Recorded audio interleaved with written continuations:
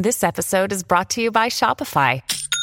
Forget the frustration of picking commerce platforms when you switch your business to Shopify, the global commerce platform that supercharges your selling wherever you sell. With Shopify, you'll harness the same intuitive features, trusted apps, and powerful analytics used by the world's leading brands. Sign up today for your $1 per month trial period at shopify.com/tech, all lowercase. That's shopify.com/tech.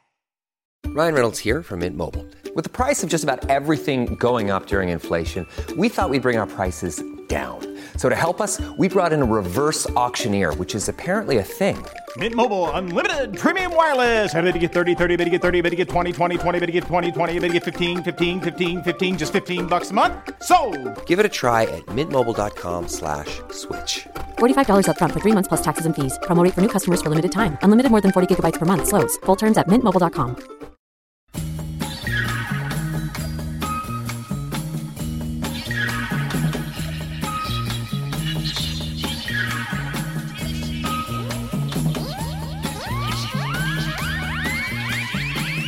It's Fourth Estate, the show where journalists talk journalism. I'm Marcus Costello. Coming up, we need to talk about Pauline. What's a journalist to do when facts mean nothing? Plus, new legislation will make it mandatory for media outlets to run ads for both sides of the marriage equality campaign. But are all marriage equality campaign ads created equal? And the Washington Post now wants Edward Snowden, the man whose information helped him to win a Pulitzer, to be prosecuted. What does this mean for whistleblowers? Joining me in the studio is assistant editor at Guardian Australia, Bridie Jabor. Hello, Bridie. Hello. And reporter at BuzzFeed, Lane Ainley. Hey, Lane. Hey, how you going? And joining us on the line from Canberra is Crikey's political editor, Bernard Keane. Hey, Bernard. G'day. All right, let's get into it. In the current issue of Meanjin, Catherine Murphy argues the problem with countering Hansonism today, unlike in the 90s when Pauline Hanson first entered politics, is that facts just don't seem to matter anymore. Murphy writes, journalists have to understand that the rules of our game are being rewritten. We have to understand that we now practice in a post-truth environment where audiences can increasingly choose to exist comfortably inside bubbles, selecting only the information and commentary that reinforces their views. She continued, this cohort feels the whole media political superstructure is lying to them and manipulating them, and countering this belief with exhaustive explanation sometimes only escalates the feelings of rage, more lies, more manipulations. Bernard, you've been in the game since Hanson first came into public view. Do you agree with Murphy? Do facts matter less now than they used to? Well, let's not forget that Pauline Hanson had a pretty successful political career first time around. I mean, she didn't last long in Parliament, but she did manage to get a senator into the Senate. And back then, I don't recall the facts having too much of an impact on Hansonism. I do agree, though, with Catherine, that we have moved much more into a post-fact media environment now. And that's mainly because I think the internet enables people to access a lot more information and non-information, misinformation that they can pick and choose from to serve their own beliefs. I mean, the internet's a wonderful device for serving up pretty much whatever you want. And if you're a conspiracy theorist, then there's all sorts of stuff out there. Right, but thinking specifically about the media landscape, you've mentioned there the opportunity for fringe groups to come together and find a sense of community. I'm interested to know, Bridie, what role do you think social media has played? And without social media, do you think we would have seen Hanson's resurgence? I think it's possible we would have seen her resurgence because there's other things at play. One of the biggest things, globalisation and the turn of economies, but it certainly has played a very significant role. You just have to go to Hanson's Facebook page to see what a role that's played. She's got more followers on there than Bill Shorten does, and she's incredibly engaged. She responds to people all the time, every day. Before she was elected, she responded a lot more, and she responded to people who questioned her too and who came on to doubt her and came on to criticise her. She would respond to them as well and make them look silly to other followers who, believed in Hanson's worldview. So it's played a big role. And also Facebook with its algorithms and its silos also obviously makes it a lot easier to operate in a bubble. Facebook's going to keep showing you articles that it knows you're interested in. And if you keep being interested in articles about immigration and that don't have a lot of facts in them about Muslims and that sort of thing, it's going to keep showing them. So it really does feed your worldview. And I've actually been out speaking to Hanson voters over the past couple of months, and that's really what I found. A lot of them spoke about Facebook, and a lot of them would reference articles or news that they had seen, but not in depth. They would say, oh, I saw this headline and it said this. And they would say they heard things on television as well, but it was never very in depth. And I think, I'm not quite sure that we're in post-fact world yet, but I think that we're in a truthiness world. So things that sound true, people really believe in, or some of the things they were saying did have a nugget of truth to them. Like they would start on about foreign investment and say that car manufacturing, for example, has moved overseas, which is true. But from that point, they then move to Muslims are taking all our jobs, immigrants are taking all our jobs, and they're the reason for this. Social media definitely played a huge role in her rise, but there's also, as Bernard was saying, other factors that have been around for a long time too. Do you think it's actually her on her own social media accounts? Because when I look at Donald Trump and the way that he engages, I think he's actually at the keyboard responding to people and actually making his own status on Facebook. I've thought about this a lot, and sometimes when they respond to certain people, they will say PH team to signal that it's someone else. But reading her comments and going back, especially before the July election when she was really building this community, yes, I think it's her. I think it was always her. She has the same tone, the same way that she writes in a lot of it. And it doesn't take that much effort to write back to these people as well. But it was amazing the people I spoke to who would say, I was speaking to Pauline. I've spoken to Pauline. I'd say, wow, when did you speak to her? And they said, oh, on Facebook, she replied to my comment. Or I sent her a direct message to warn her about trolls. And she wrote back and said, thank you. Wow. Lane?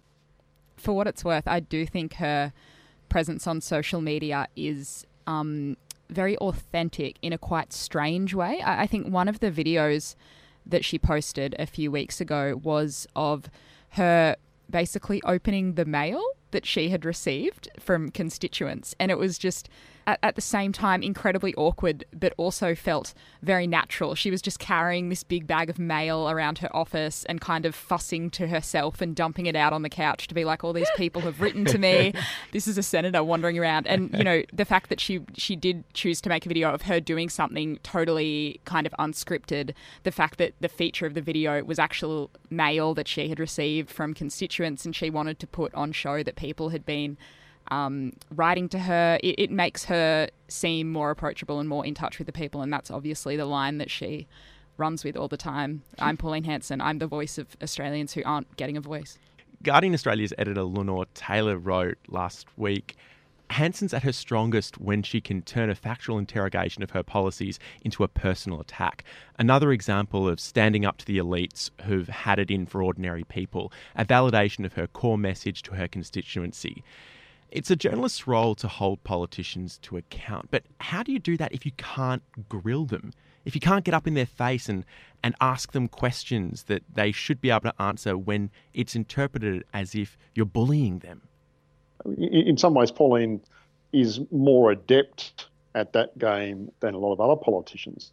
I think there's been a general trend amongst major party politicians in recent years to actively avoid questioning. I mean, Tony Abbott used to very rarely, for example, go on current affairs programs like 7:30 where he would actually be subjected to a sustained grilling. And, you know, a lot of the time when he did, he ended up stuffing up. Politicians don't like giving good journalists the opportunity to repeatedly question them. They much prefer media conferences where you've got to yell out over each other and you can't subject them to follow-up questions and really pressure them.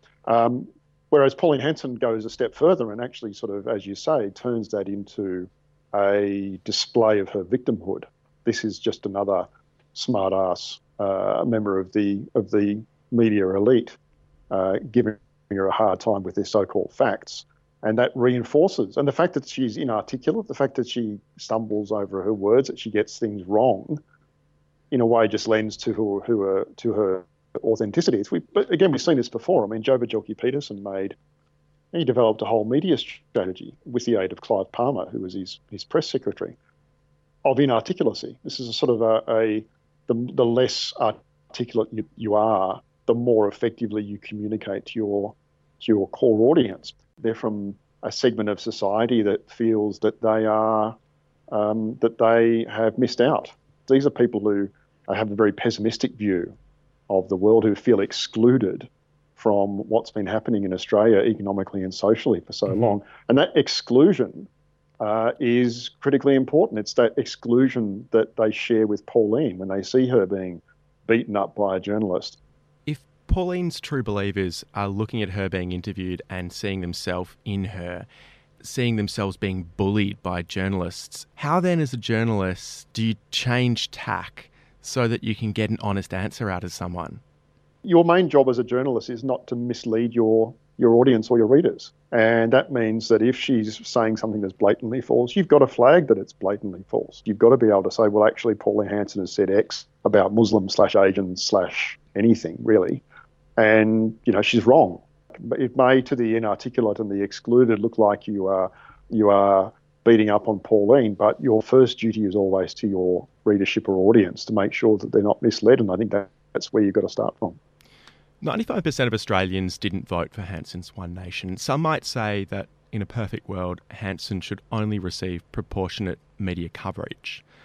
But if you know that her lovers and her haters will watch, listen and read everything that she has to say, is it the media's responsibility to hold back? You say 5% voted for her. Well, that's not just the influence that she's wielding in the Senate. The implication that 5% of the population are the only ones who cares. Like, she's going to be affecting a lot of legislation in the years to come. We can't set a bar of how much we're going to cover and how much we're not going to cover. Those are for newsrooms to make day to day, but with always keeping in mind that you can't just give her every headline and print every outrageous thing that she says. Lane, do you have a comment on that?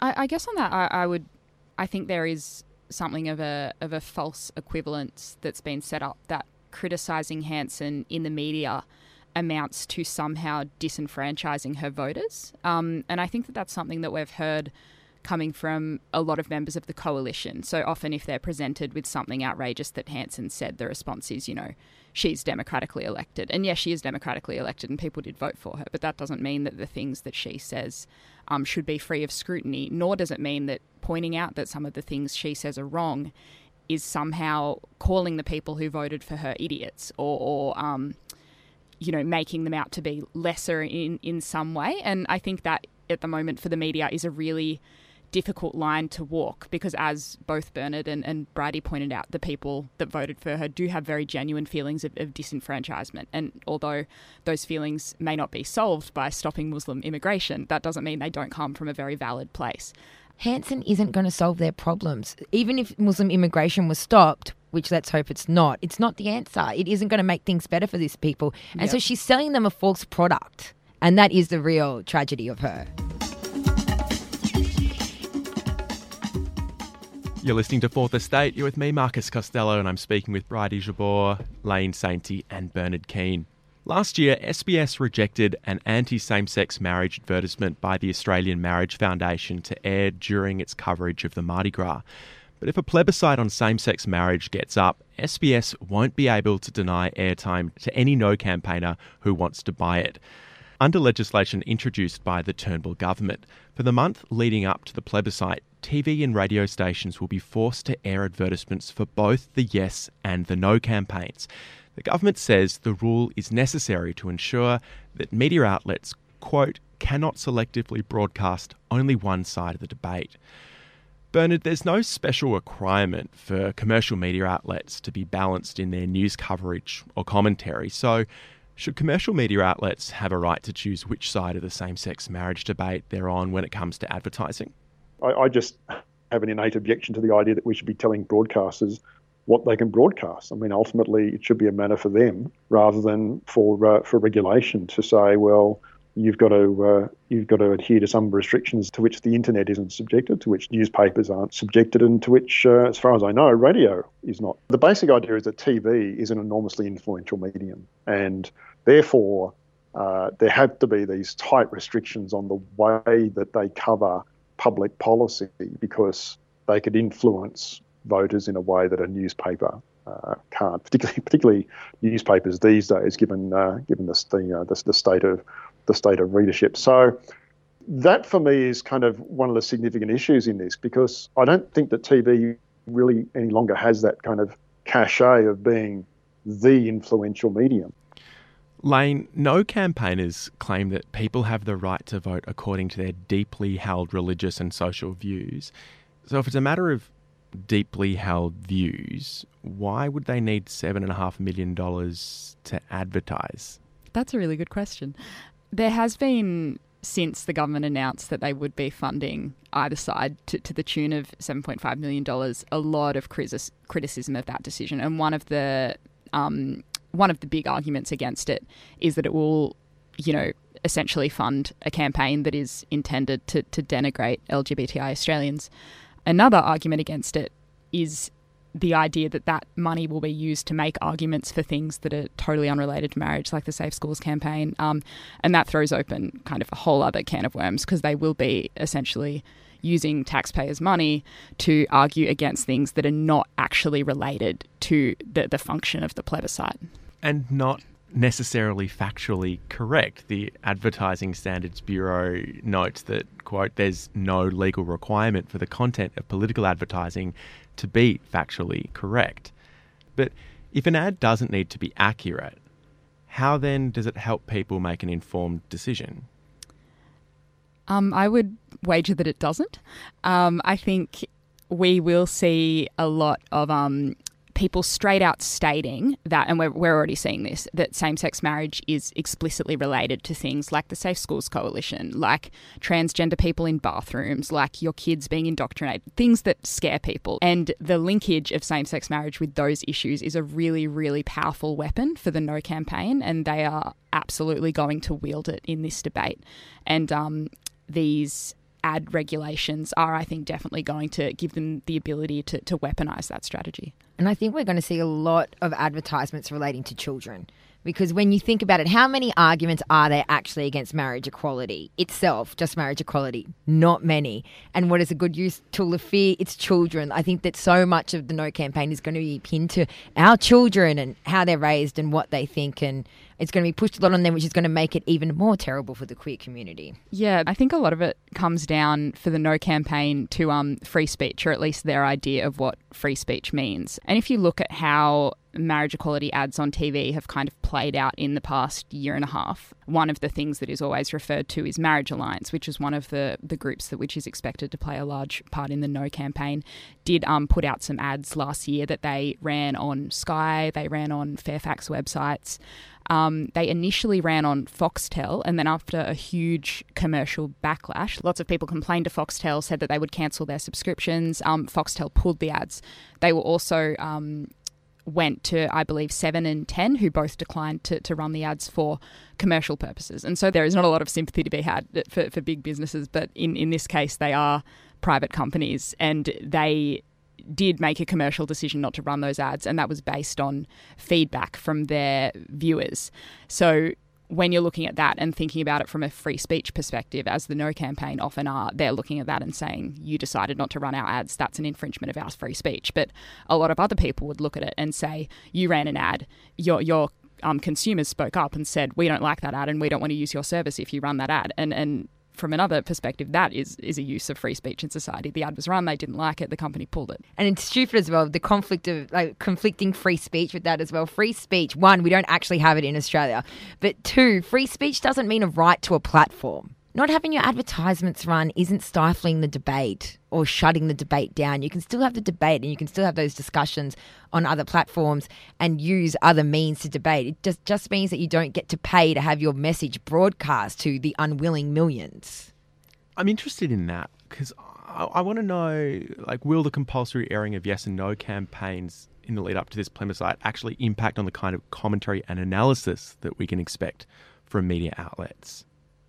I think absolutely. Yeah, of course it's going to fit in, especially if there's a really effective ad and columnists from certain news organisations who are against marriage equality see an ad getting traction. Of course they'll jump on those lines and start writing along those arguments. But I also think there's obviously going to be a lot of analysis about the really terrible ads, and I think that they will be called out and they will be called out properly. It's interesting you say that because the last time that we had this debate was last Mardi Gras, when the Australian Marriage Foundation put an ad to SBS to air during the Mardi Gras. SBS then had the right to reject it, and they did. And unexpectedly, the then National Director of Get Up, Sam McLean, stood up in defence of the Australian Marriage Foundation, who he campaigns against, to say that they should have a democratic right to voice their opinion and that a healthy democracy is one where healthy debate flourishes. He then also went on to say that the AMS ad is so predictably bad that it will do more harm than good. So ultimately, he thinks sunshine is the best disinfectant. Well, there's certainly an argument for that, but I think it was a legit decision by SBS. You don't need anti-marriage equality advertisements airing during the Mardi Gras. It's just trolling, isn't it? You're listening to Fourth Estate. You're with me, Marcus Costello, and I'm speaking with Bridie Jabor, Lane Sainty and Bernard Keane. Coinciding with the release of Snowden the movie, Amnesty International, Human Rights Watch and those media outlets that published whistleblower Edward Snowden's leaks have been advocating for charges against him to be dropped so that he can return to the US a free man. Well, all except the Washington Post. Not only is the Post not joining the chorus, it's calling for Snowden, the man whose information helped the Post to win a Pulitzer, to be prosecuted. This is unprecedented in US media history. So why'd they do it? Well, Snowden leaked the press a lot of top-secret information. The Post's editorial, a standalone section from the Post's news organisation, claims, aside from the domestic metadata program, there was no public interest in revealing any of the other programs, like Prism. In fact, doing so was harmful. But the metadata program wasn't revealed by the Post, it was revealed by The Guardian. Writing for The Intercept, another outlet that worked with Snowden, Glenn Greenwald has written, "If the Post editorial page editors had any intellectual honesty at all, this is what they would be doing. Accepting institutional responsibility for what they apparently regard as a grievous error that endangered the public, rather than pretending that it was all the doing of their source." Snowden never revealed documents to the public himself. He revealed details to the media outlets. He left it to their editorial discretion to decide what should be published. Bernard, does it strike you that the Washington Post's criticism is a bit hypocritical?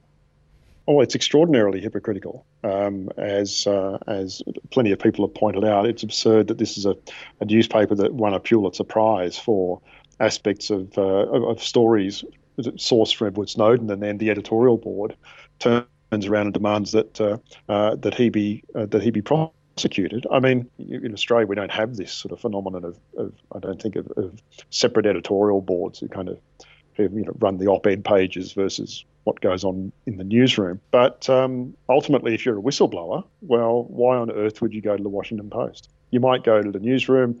You might be handled very well and with confidentiality and with excellent journalism from the newsroom. But if the editorial board is going to call for you to be locked up, and we've seen a lot of whistleblowers under the Obama administration locked up or prosecuted, then why on earth would you go to the Washington Post anymore? Given that they're calling for the locking up of the most important, I think even more important than the Chelsea Manning cables, certainly the most important act of whistleblowing in the US since Daniel Ellsberg, in terms of alerting us to some really fundamental illegalities being conducted by US institutions.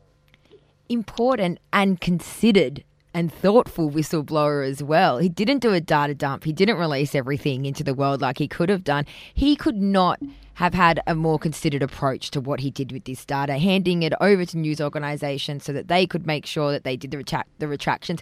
And they did. There hasn't been a single complaint that has been stood up that any lives have been endangered by anything that was printed from those cables. And also this argument from the Washington Post editorial board that none of it wasn't in the public interest is just bizarre, when even President Obama has conceded that things that were revealed in there was in the public interest, and it has changed laws in America and also led to this worldwide discussion about surveillance.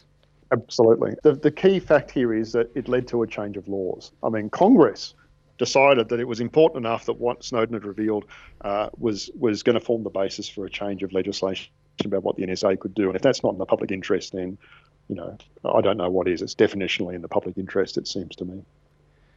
So if this is going to deter whistleblowers from coming forward to the Washington Post, why did they do it? It strikes me as if they're shooting themselves in the foot. What have they got to gain from this? I wish I had an answer to that question, but I just don't. Their decision doesn't make sense to me on numerous levels. It doesn't stand up logically. It doesn't stand up as a good move for the newsroom. I really don't have a good answer to that. Is it a prank? Did a 12-year-old write this? What, I've got no idea what is running through the heads of the people who okayed this. I can't, you can always see the opposing side's point of view or where they're coming from in a lot of arguments. But in this, I just have no idea what the motivation or the thought process was. I've been trying to wrap my head around it, and at a stretch, is it that they're trying to signal to the powers that be that they are an upstanding organisation that's on the side of the state? You've put your finger on it a bit, I think, because I think major US media institutions like the New York Times and the Washington Post do feel a lot of internal conflict about major whistleblower acts. And we saw this with the New York Times and the Chelsea Manning cables and their dealings with Julian Assange. I mean, once they got hold of the cables, not from Assange, but from The Guardian, they then went off to Foggy Bottom to talk to the State Department about what the State Department wanted redacted from the cables. They wanted to maintain their relationship with the political and bureaucratic elite, whilst providing this remarkable dump of material. And I think perhaps that's some sort of similar psychologies at work with the Washington Post editorial board. They're a bunch of worthy people who think that they still want to be card-carrying members of the establishment and be able to go to the right Georgetown cocktail parties, and they probably feel as though they're a little bit more able to do that if they're saying that dastardly Edward Snowden chap should be prosecuted if they can ever get their hands on him. So the editorial highlights that it isn't the revelation of NSA's domestic surveillance operations that they took issue with, that it was the exposure of PRISM, that they're spying on citizens outside of the US, they said shouldn't have been made public. Is this suggestion that journalists shouldn't prioritise other nations' rights and securities over their own? Is that also a little worrying? I thought we're living in a global village here. Not in America, mate. No. The rest of us are. Right. Okay. Well, that's it from us on Fourth Estate. So thank you very much to my guest, Bridie Javor. Thank you. Thank you. Lane Sainty, thank you. Thanks. And to Bernard Keane on the line from Canberra. Pleasure. Don't forget you can subscribe to the Fourth Estate podcast. My name's Marcus Costello. You can catch us at the same time next week.